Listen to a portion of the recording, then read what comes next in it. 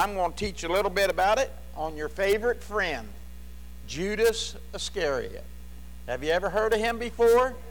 Okay, now I don't want all of you to get up and leave thinking I'm preaching at you. All right? I'm preaching the Word of God. I didn't have any of you in mind when I put this together. God gave it to me, and I took it as that. In Mark, the 3rd chapter, if you'll turn there, we're going to read a scripture and starting the message. Father, we come to you in Jesus' name, thankful for how good you are to your people. We trust you, Lord, in every avenue of our life. We ask, Lord, that you'll even take charge of this unnecessary, as we see it, war that's taking place in Europe, that, Father, you would have your hand on those people that can do things about it, that they would do it and stop it if that's what it takes, or, Lord, however you want to work it out, you see fit. We ask, Lord, that you would just have your way. But for this service, let's put our minds and hearts together with yours and understand that, Father, the things that are in your Word of God are important, and we need to take heed to them. So bless this hour, we pray, in Jesus' name, amen. And just so I don't mislead you, just because I said bless this hour doesn't mean I'm going to be done in an hour. All right. But anyway, when we're thinking about Jesus fulfilling his Father's will in the establishment of what we would call today, 2,000 years later, the plan of salvation that hinges on Jesus Christ alone. There's no other way to heaven but through Jesus Christ. Amen?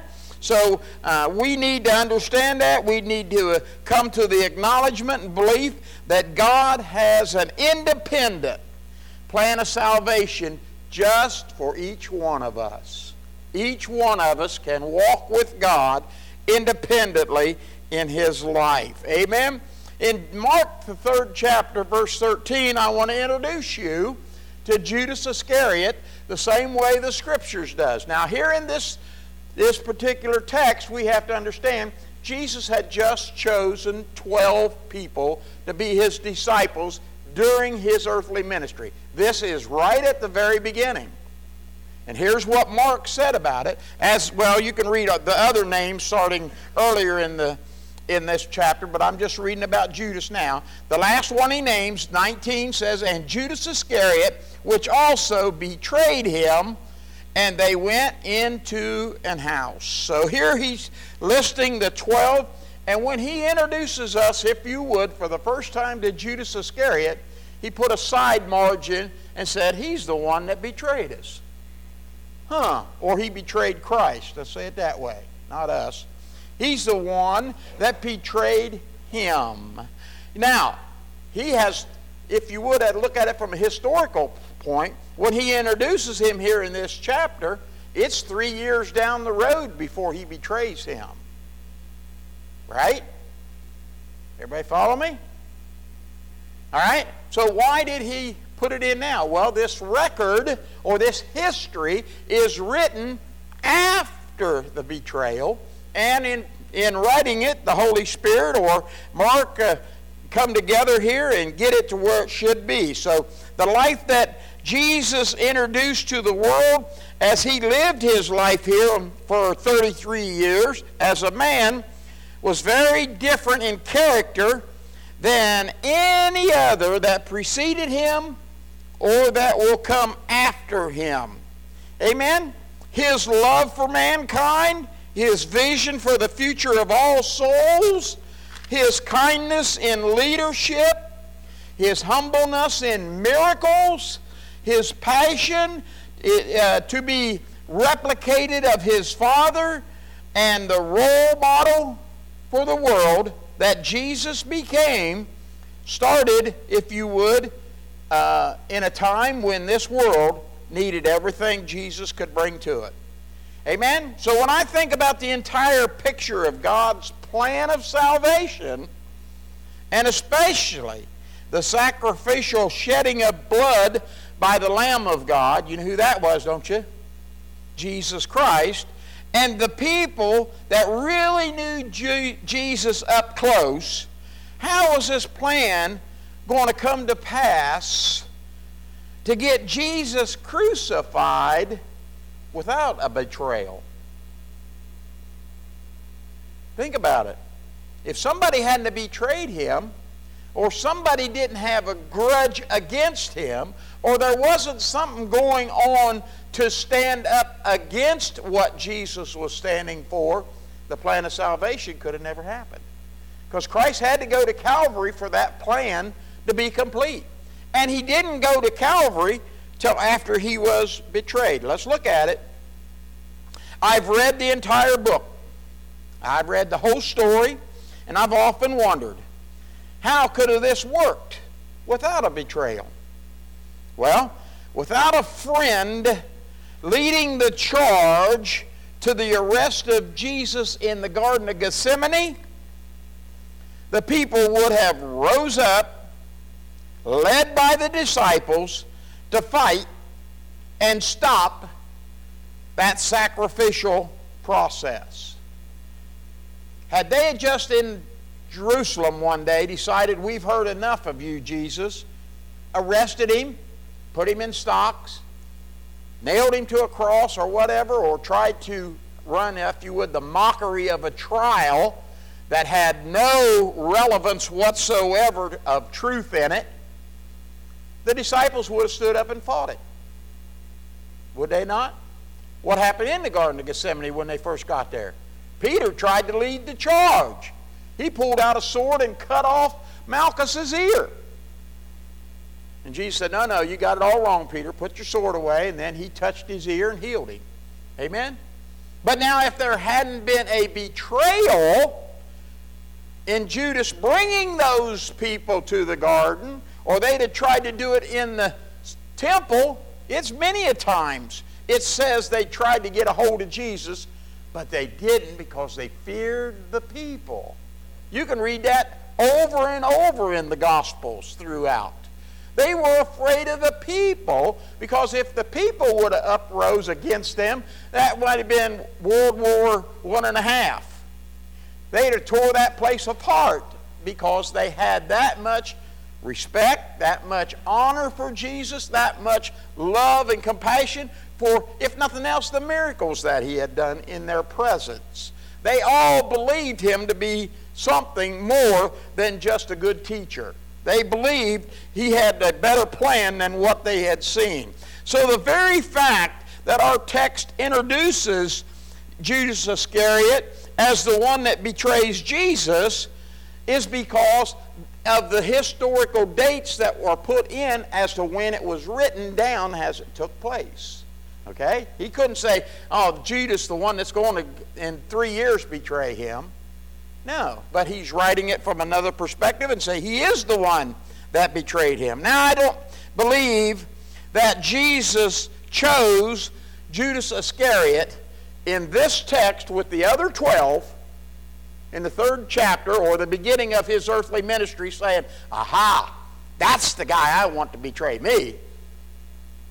No, I don't believe he did that at all. And I think for 3 years of his earthly ministry, Judas fit right in.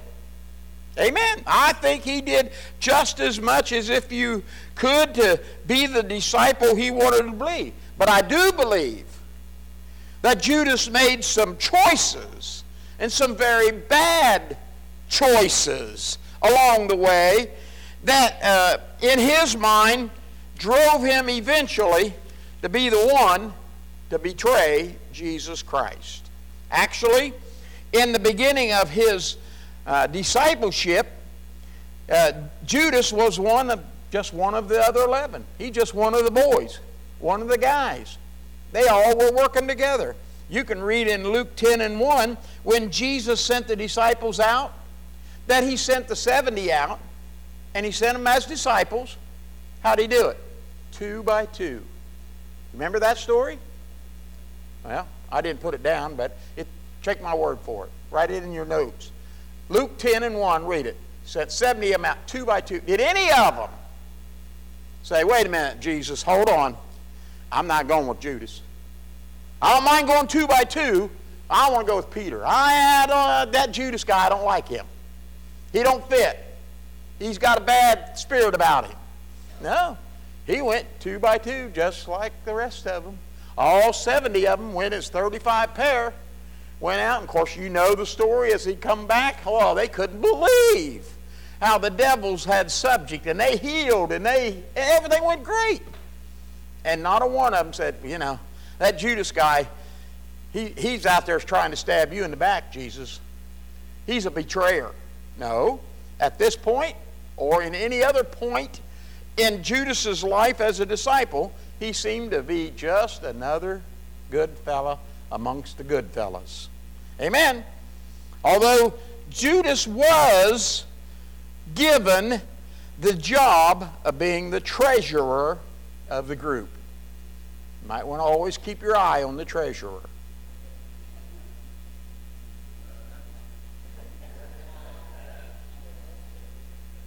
Initially, he must have shown himself to be capable of that position. He must have been trustworthy to handle the money.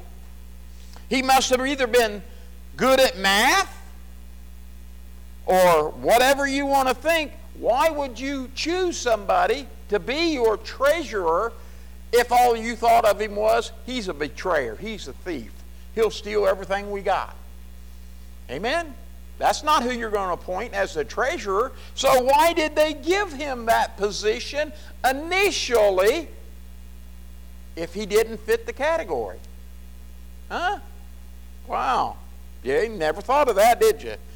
See, I didn't see any objections when they did give him that position. Peter didn't stand, well, now I don't trust that guy.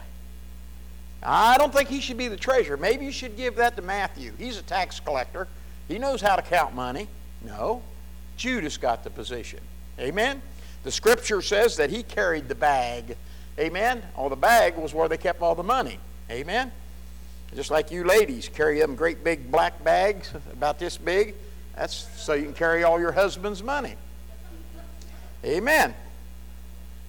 All right, but now some of them may have thought, as an afterthought, that maybe him being the one that betrayed was motivated even by the greed of him carrying the money. Sometimes you can carry other people's money or do things for other people and in greed think it's your money. Amen? You got to be careful of that. Some people think that was a factor in leading him towards the betrayal. Actually, you'll find that in John 12, 1 through 8, I'm not going to go there and read it, but you'll find there that when he did betray him, what did he do for it? Well, how much did he get for it? 30 pieces of silver. Amen. That's quite a lot. So that's a lot of information in those verses 1 through, well, let's just turn there. John 12. Dun, dun, dun, dun. Dun, dun. We're going to be all over the New Testament because all of them talk about this situation. And of course, verses 1 through 8 is they were at the house of Lazarus. You know, he died. And 4 days later, Jesus came back and brought him back to life. And they were on their way from Lazarus' house into Jerusalem for the final Passover. And of course, it's preceded by the triumphal entry, what we know as Palm Sunday, all that. Okay, now just drop down here. We find that he was at Mary, Martha, and Lazarus' house, and while Martha served the dinner, then Mary took some ointments of spikenard. It says it was very costly in verse 3, and he wiped his feet with the hair of her head, and it filled the whole outhouse with ointment. Now, there's nothing wrong with doing that, is there? But at this point, now, we're 1 week ahead of the crucifixion.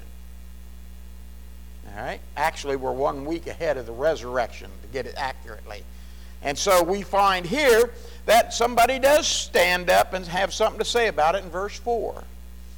Judas Iscariot, Simon's son, poor Simon, which should betray him. Why was this ointment not sold for 300 pence and given to the poor? Why was it not? Now, I don't know. I know he betrayed for 30 pieces of silver, and I know it talks about 300 pence here, and I didn't take the time to try to go back with my calculator and say what that was worth in the first century, what that's worth in 2022, because it changes all the time anyway. I don't want to say how many billions of dollars he got tricked by. Or I don't want to say anything about any of that as far as total value. But hey, I can't even tell you what the gas is going to be at the gas station tomorrow. So it changes on a regular basis. So I didn't take time to calculate that all out and tell you how much money it takes to make somebody, if you would, a trustworthy person and to make them a betrayal person based on the amount of money. Amen? So when you go all this thing, everything just has to be relative. But I can understand that in his eyes, it was considered expensive. It was something that he thought, wow, we could have spent that money on a whole lot better thing. I drive by people's houses today. Just driving by, in my mind, I see how much they spent on things parked in their driveway or in their yard or along the street, and I wonder, man, what are they thinking? They must be made of gold to waste their money on that. Amen? But it's not my choice. I'm not in charge of that. But everything, when it comes to money, seems to be relative. Amen? There are people that spend money for things that I wouldn't give them a third what they spent on it if they'd give me two of them. Amen? That's just, everybody's different. So, but here we find that in verse number 6, we find out maybe some motivation about him. Of course, again, take it with a grain of salt, because John is writing this after the fact. Okay? And he says in verse 6, this he said, not that he cared for the poor, but because he was a thief. And he had the bag, and he bare what was put therein. So he had all their money, and that's kind of a good idea when you're traveling as a group. 13 of you or 12 of you are traveling everywhere together, for one guy to handle all the money. When you go to pay your taxes, one guy just goes pays for everybody. Amen. When you go out to eat, he always at the back of the line picks up the tab. Pretty cool, huh? That's a pretty good system. Amen. Everything gets taken care of. So here we find that in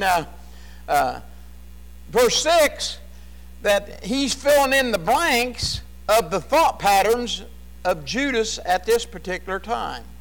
Amen. Again, just like in Mark 3:19 where we started, he was labeled as a betrayer. This thought of being a thief and questioning the care of the poor may have been John's way of filling in the gaps of what he thought as an afterthought of the true heart of the man named Judas Iscariot. Amen. Now he can probably in his mind have peace and say, I would never betray Jesus. And yet he knows a man that did, and he's probably in an afterthought saying, now I know why. He's a thief. He don't care about the poor. He's covetous. Amen? Now whether John had a true grip on Judas's motive at the time or not, Jesus did. You can't fool Jesus. Amen? How do I know that? Well, verse 7 and 8, Jesus has a way of speaking that settles the issue, and the person that needs that answer gets it, even though the others around it, because they have a different heart and a different motive, it just goes by them just like whoosh, and they don't get it. That's why in verse 7, Jesus said, let her alone. Talking to Mary, against the day of my bearing hath she kept this. For the poor always ye shall have with you, but me ye have not always. In other words, my days are numbered. As a matter of fact, from this point, he's only got 6 more. How about that? And so we find that in him settling this, Jesus was reading his heart, his motive, letting him know, you're not getting away with anything. I understand. But the other disciples, they probably just didn't understand at all.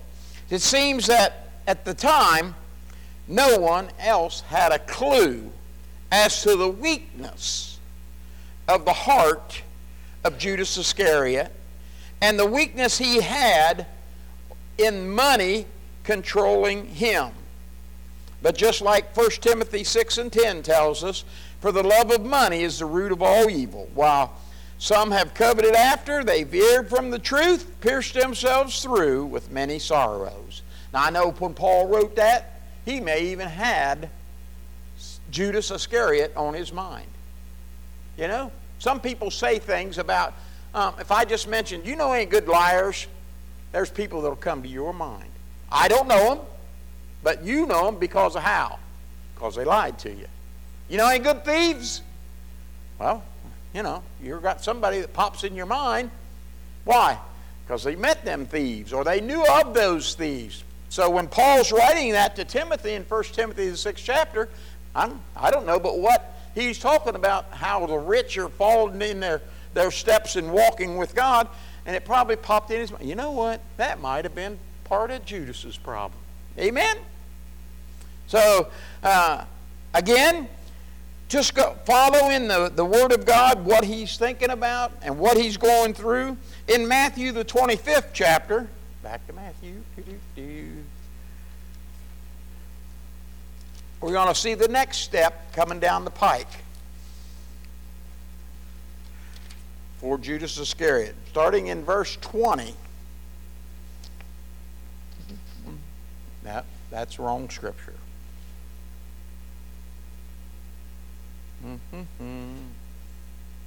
I got the wrong chapter there. Even I mess up, don't I? All the time, seems like. Well,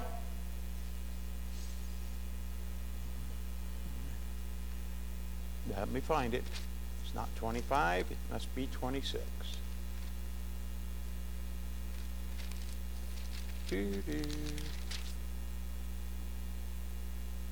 Yep, 26, sorry. Did you have 25 too, Mike? Put it in 26 now. 26:20. All right? Well, anyway, this is in the upper room, if you would. And now it's coming to evening time. This is at the Passover meal. This is 4 days later than what we just read. All right? It appears at this point no one but Jesus is aware of this betrayal. Because when he says in verse 20, it was evening come, and they sat down with the 12, and as they did eat, Jesus said this, verily, you know what that means. Pay attention. I say unto you that one of you shall betray me. What do you think the 12 started doing? 1, 2, 3, 4. Who is it this time? Okay, you just don't know. But in verse 22, and they were exceedingly sorrowful and began every one of them to say unto him, Lord, is it I? That includes Peter, John, James, all of them. It says they all did. Is it I? Including, it gets down to, and I'll show you here, even gets down to Judas. Amen? Every one of them wanted to know, am I the betrayal one? Is that part of my future? All right, but the answers come in verse 23. And he said unto them, and he answered and said, he that dips his hand with me in the dish, the same shall betray me. Does that settle it? That don't settle nothing. You know why? They all put their hand in the dish. Amen. If you ate dinner, you had to put your hand in the dish. That's how you got your share. Amen. But verse 23 says, the Son of Man goeth as is written of him, but woe unto that man by whom the Son of Man is betrayed. It had been good for that man if he had not been born. At this point, they're still not aware of what's going on. So, to say that the dip of the dish did it, nope. But because they all did that. Now in verse 25, then Judas, which betrayed him, of course, you got to remember, they're writing this as an afterthought, answered and said, Master, is it I? And he said, thou hast said.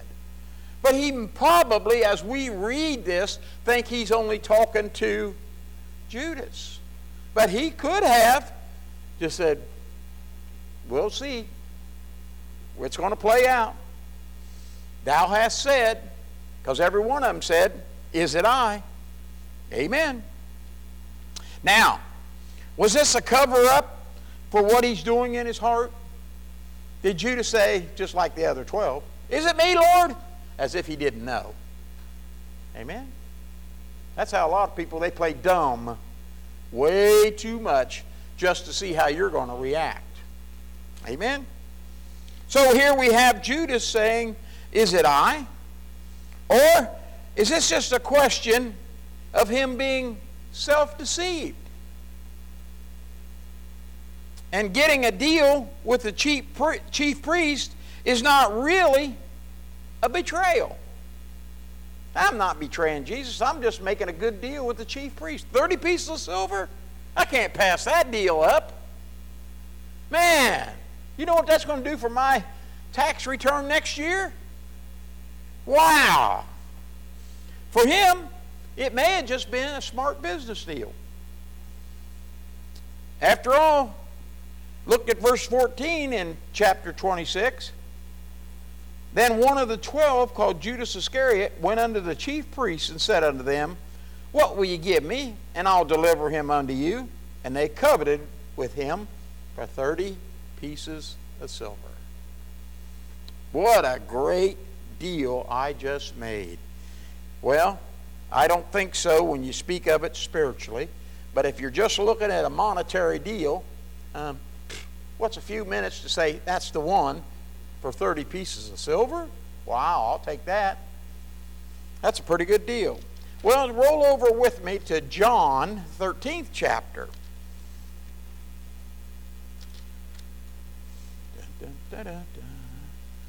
In John 13, this is after the meal. Well, this is actually before the meal, but it's the hour of the meal, if you would. Verse 2 says, and supper being ended, the devil, having now put into the heart of Judas Iscariot, the son of Simon, or Simon's son, to betray him. Now, I can't say that Judas had any thoughts of betraying Christ at all until this verse, when the devil put it right in his heart, sitting at the dinner table with Jesus and the other 12. And actually, there was even more than the 12 there. But we know that many. All right? This is the same meal that we read about in the 26th chapter of Matthew. Here it makes it clear that the devils put it in the heart of Judas to betray Jesus. I got to tell you, once you give your heart to the devil, your behavior is going to follow. Again, I really don't think Judas Iscariot can visualize how bad this betrayal really was going to be, or how it was all going to end up in his life at this particular point. I don't know if he had a grip on that mentally or not. I think sometimes people get blinded by dollar signs instead of reality. It happens to a lot of people. Amen? And there's been times, I have to admit, I thought it was going to be a great deal. Amen? Until I saw where it was going to end up. Amen. I've had a lot of job opportunities I could have done better, dollar signs, but I didn't want that job because it wouldn't have been good for me, my family, or other things in my life. Amen? Did you know that they were hiring at that, well, I forget the place. What's that down there where the Longview Hospital on 75? Across the road from it, where the whiskey is. You know what I'm talking about? Seagram's. Did you know they were hiring a guy who was going to get me a job there?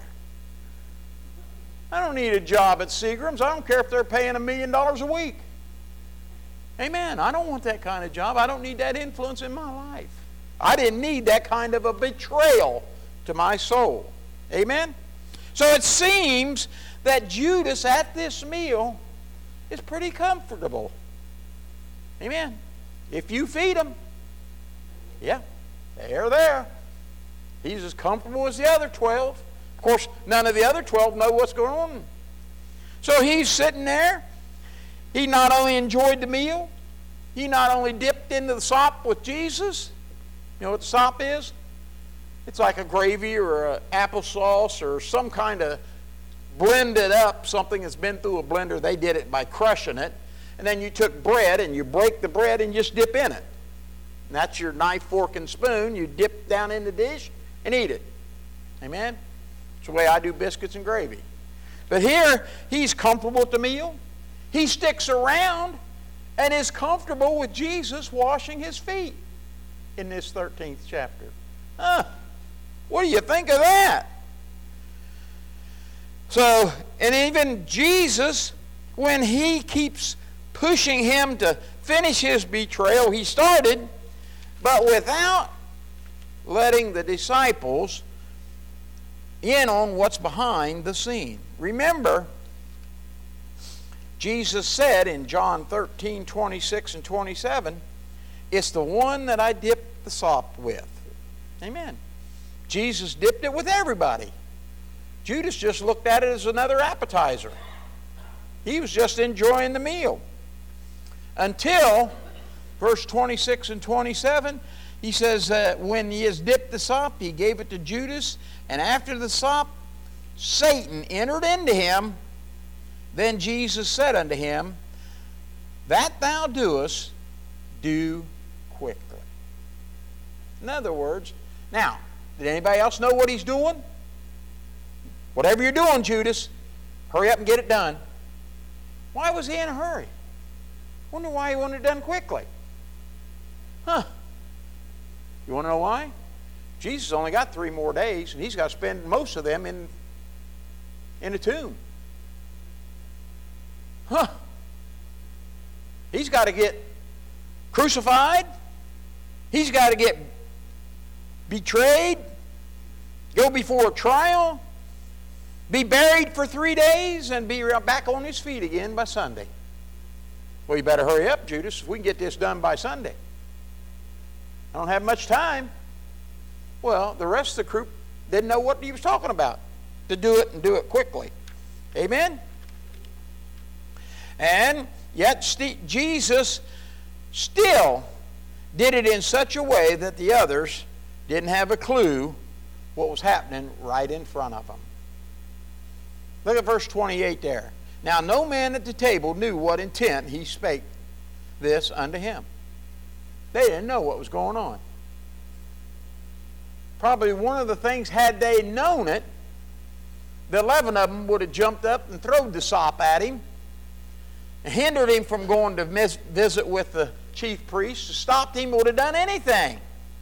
But no, that wasn't God's plan. God's plan was for all this to come to pass.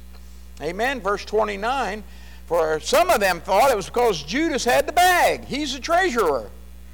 But Jesus had said unto him, buy those things that are needful against the feast, or that he should give something to the poor. And having received the sop, went immediately out, and it was night. I don't know why he said it was night. Who was it night for? Well, that don't mean the sun's done gone down. That means, Judas, this is it. This is the final straw in your plan. Amen? So, when Judas Iscariot has gone his way, and Jesus takes the disciples to Gethsemane to get some shut-eye, Judas Iscariot needs to go to the chief priests, who have a garrison of soldiers to go with him to arrest Jesus, but they don't know who Jesus is. Now, the chief priests would have known him. They ain't going out and get their hands dirty. They're not going to go out and get in a ruckus. Oh, they're way too spiritual for that. We'll send our minions, the Roman guards. We'll send them out, and they'll make sure he comes back. Amen? But how are they going to know? Roman guards didn't know Jesus very well. They may have brushed shoulders with him in the temple. They may even heard some stories about him, but probably didn't put a whole lot of time in studying under him or listening to him when he spoke in the temple. Amen? After all, the Roman soldiers were around the temple and not in it. So they had to know, who are we going to arrest? We need to have a sign. So they agreed that they'd do it with a kiss. Matthew 26. Dun-dun-dun. Hopefully I got the right chapter this time, Mike. I think I do. We'll see. Matthew 26, verse 47. And while he yet spake, Judas, one of the 12, now this is in the Garden of Gethsemane, and he said, pray that everything's going to work out the way God wants it to. And while he did that, Judas, one of the 12, came with him and a great multitude with swords and staves from the chief priests and the elders of the people. Chief priests and the elders of the people didn't show up. They sent people with swords and staves to go do their dirty work for them. Amen. And what happened? Now he that betrayed him gave them a sign, saying, whomsoever I shall kiss, that same is he, hold him fast. And forthwith he came to Jesus and said, Hail, Master, and kissed him. I don't know if you would consider that a very romantic kiss. That was a sign given to the soldiers to get in action. Put it in gear. You've got a job to do now, and now you know to whom you have to go after. Amen? So when he came to Jesus and said, Hail, Master, that was a title of respect. He could not have given Jesus a higher compliment. And a kiss. Why, that's as welcoming as a fist bump today. Or a handshake. Man, we're friends. We're buds. Those both were, if you would, actions that would have been taken as respect for the person that you're dealing with at that time. Even with all the respect Jesus had, or Judas has for Jesus, in the 3-year relationship with him and the disciples, having the devil in his heart trumps all that respect and honor for a friend.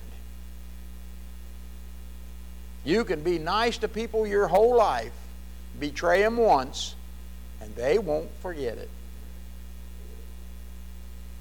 Amen.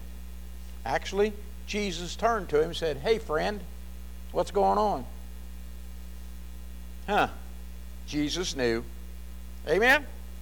Once the betrayal took place, the respect from someone in your or my life only comes to the place of recourse of repentance. But don't think repentance is going to go back to those that were in the party of crime, because they're only going to mock you into deeper guilt and condemnation. You see, he felt bad about it once he realized he had betrayed Christ. I don't think he really realized how bad that kiss and Hail, Master hurt the heart of Christ at that time in the garden. Now, what could he have done? Well, the Scripture says in Matthew 27, verse 3 through 5, and Judas, which betrayed him, when he saw that he was condemned, repented himself. I am so sorry I done that. Amen? So what did he do? He brought back again the 30 pieces of silver to the chief priests and the elders. Now you see, he had a covenant with them for the money to do a dastardly deed. Now, once the deed's done, they don't want the money back. They paid for the deed and they got their money's worth. Amen. They said to him, hey, we ain't got nothing to do with that. You see, when you repent of something, don't repent to the people that caused you to do the problem. Don't ask them to forgive you and take your money back. He needed to go to Christ, and he didn't. Where did he go? And saying, I've sinned, and I betrayed innocent blood. And they said, what is that to us? See thou to it. And he cast down the 30 pieces of silver in the temple, and departed, and went out and hanged himself. You know, he could have got repentance for what he did. He could have asked Jesus to forgive him. I know at the same period of time what's taking place here, as he's dealing with the chief priests and all them here, Peter's on the other side of the street denying Christ 3 times. And then when the rooster stands up, starts crowing, he goes, oh, what have I done? And he repented to the right person. He didn't repent to the little lady that was warming her hands around the fire. He repented to Christ. I am so sorry I denied you. Amen. I got to make this right. Now we can learn some lessons from that. Amen. We need to make sure at this point to go to the one that really understands the whole story of the betrayal. Judas should have went to Jesus. The disciples didn't know anything about it other than what they seen in the Garden of Gethsemane. Not to the one that caused your guilt. If you don't do it correctly, you're committing spiritual suicide. He went out and hung himself. He committed physical suicide as well as spiritual suicide. Amen? All because he didn't go about it in the right way. Now I can tell you, in the Scriptures, the Bible says there's only one sin that cannot be forgiven, and it's not betrayal. It's called blasphemy of the Holy Spirit. Amen? And that one sin is when you refuse to ask for forgiveness. That's the only sin you can't be forgiven of. If you don't ask, I'm not going to be forgiven. Amen. Have people been forgiven of murder? Sure. How about stealing? Huh? How about lying? Hello? Maybe even betrayal. Yeah. But if you don't ask and you go out and hang yourself, you won't be forgiven. Amen? You have to ask. Now, I do believe that if Judas Iscariot could have been forgiven if he'd have went to Jesus for the forgiveness rather than going to the chief priests. Amen. Now you have to also understand, under Old Testament law, which they were still bound by, the only person they thought in their day and time that could forgive sins was the chief priest. So he went to them and asked forgiveness. Amen. They should have told him, if you just offer a lamb and 2 turtle doves and just do whatever you think's right, from then on everything's going to be fine. Well, they can't forgive sin either. It has to be done through the Holy Spirit's calling, through the blood of Jesus Christ. But once you've taken the devil's option and leave this world without forgiveness, your fate is sealed for eternity. There's no changing it. It should be our ever-given opportunity to make sure we get the forgiveness Christ came to this world for us to have, and make sure daily we check out our act, make sure we keep the slate clean on a constant basis between your heart and the heart of God. Otherwise, you'll end up in the same place as the person that betrayed Jesus Christ. If you're not right with God, it's as if you betrayed Him. And nobody wants that on their conscience, because we see how bad that can bring guilt and bad conscience through the life of Judas Iscariot. Amen? Now, that was part of, if you want to call it part of God's plan, if you want to look at it any however you want to look at it, I can just tell you what the Scripture says about it. And I believe he could have got saved. Amen. You know, I have no Scripture that says he could never, it was impossible for him to get saved. I can't find a Scripture for that. But I know he went about it the wrong way, and that's why his destiny is sealed. We don't need that destiny. We need to make sure we're on track with God, and whatever comes, we face it and do what God wants us to do, that we will be a child of God and not a betrayer of Jesus Christ. And remember, Jesus never said it'd be easy, just worth it.